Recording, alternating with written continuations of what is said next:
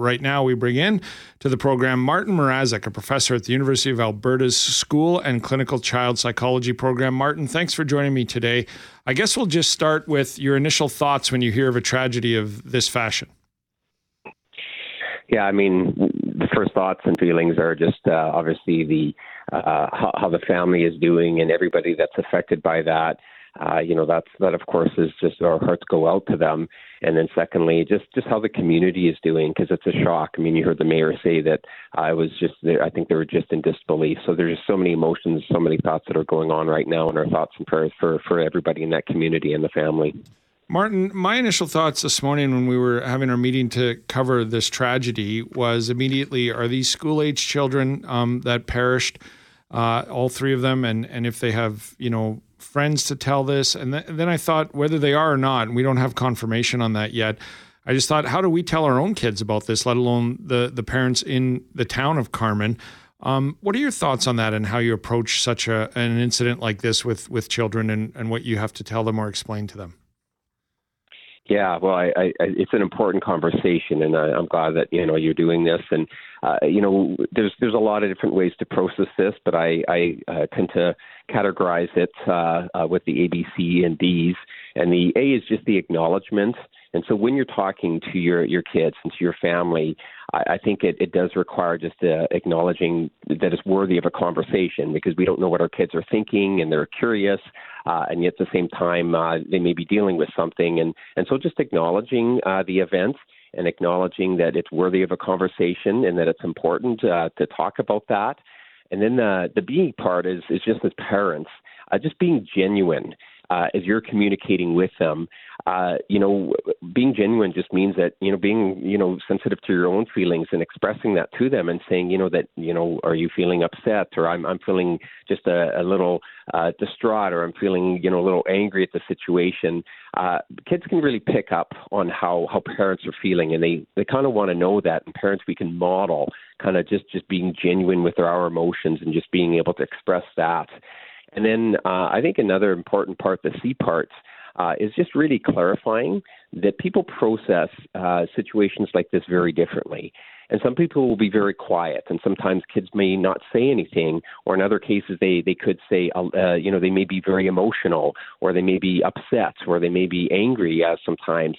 And I just think understanding and commuting the fact that people will grieve these things very differently. And just because somebody's not showing outward signs of being emotionally distressed doesn't mean that they're not processing it. Doesn't mean that they may not really care. But again, it's just their unique way of clarifying that.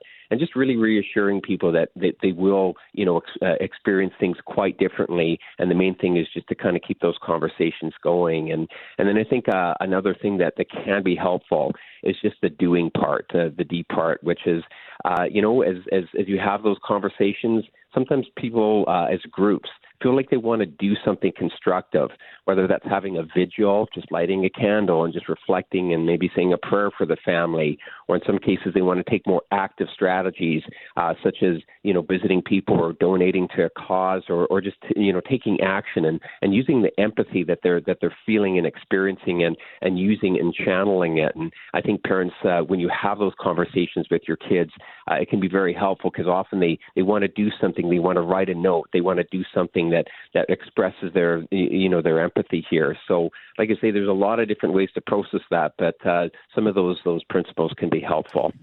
How much detail do you share, Martin? And I bring that up because there's car accidents, there's disease, and then we don't have all the facts here. But whatever the situation is in this involvement, how much detail do you share with children?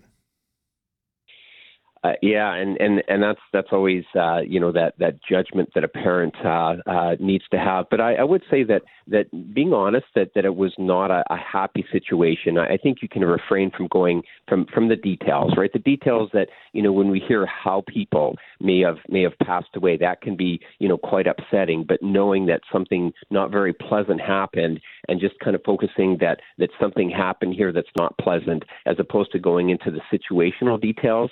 Again, sometimes kids will ask that because they're curious, right? And I think that's where it's okay to let them know that there are some things and some details that are not that pleasant. But I think just mostly acknowledging that it is not it's a very, sad occasion and an unfortunate situation, and more focusing on the people and the emotional response than on what happened is generally what we'd recommend. Does it change for me explaining it to my kids compared to somebody in Carmen explaining it to their kids who knew the other children who perished? It does, right? Because there's often that personal connection, and that's why I think just the increased sensitivity of allowing people to express their grief about what they're feeling. So again, if this is a friend of your child, right? They probably want to do something. They probably want to take action of some kind, whether it's again some of the things we mentioned about a vigil or donating or supporting the family, sending flowers, something like that. But definitely, I think, open up that opportunity for action, because when we see people grieving, when we see people that are hurting, most of us feel that empathy that wants us to do something. And we saw a beautiful expression of that back in the Humboldt tragedy some years ago, where people put hockey sticks up everywhere. And that was very symbolic. And I think that the kids, for them, they feel like they're at least doing something, to address the really sad situation. I debated whether telling my 11-year-old last night, but I thought, well, if he hears it at school tomorrow, I'd rather. So he's watching the Super Bowl, and I say to him, and his natural reaction is that's awful, right? And I got the feeling that he felt like he had to say something. So I don't know if it all went through. My question is I think it's real important. I can't wait to get home and say, how are you feeling about what we heard yesterday in our province? How important is a follow-up, and not just the next day, the next week? How often do you follow up when a tragedy like this happens with your kids?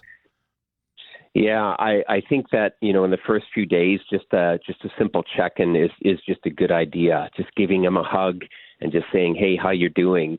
I think one thing that we do want to understand is that people will process these things very differently. And some people need to talk about it more. And so your invitation just to say, hey, how you doing, is that invitation to have that conversation. We've learned, especially after 9/11, that not everybody necessarily needs to have a lot of support, because some people just don't process things in a deep and emotional way, but other people will. So I think that, your strategy of just kind of the first few days, just checking in and letting them know there's an openness for conversation is really important, because, sometimes it takes a few days, for them, or they hear new information, or they hear new details, and then it may hit them harder. So, that idea of just that regular check-in in the first few days is great.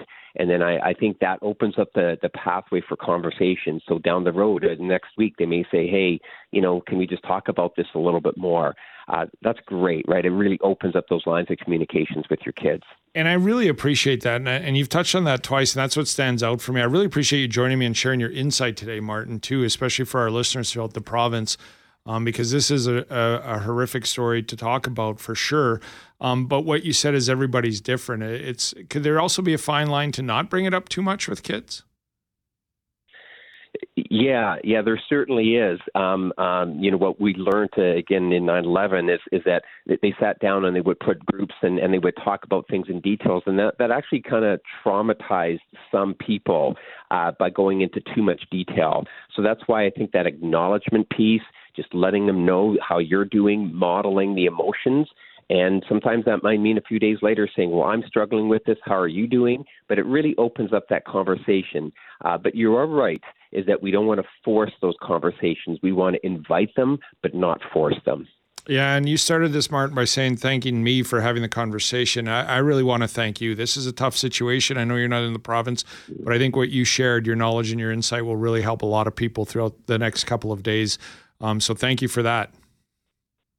Well, you're very welcome. And again, thoughts and prayers, and I appreciate this conversation because it is great, and it's an important conversation that I think we hope will bring healing. Martin, really appreciate your time and insight. All the best. Have a great day. Bye-bye.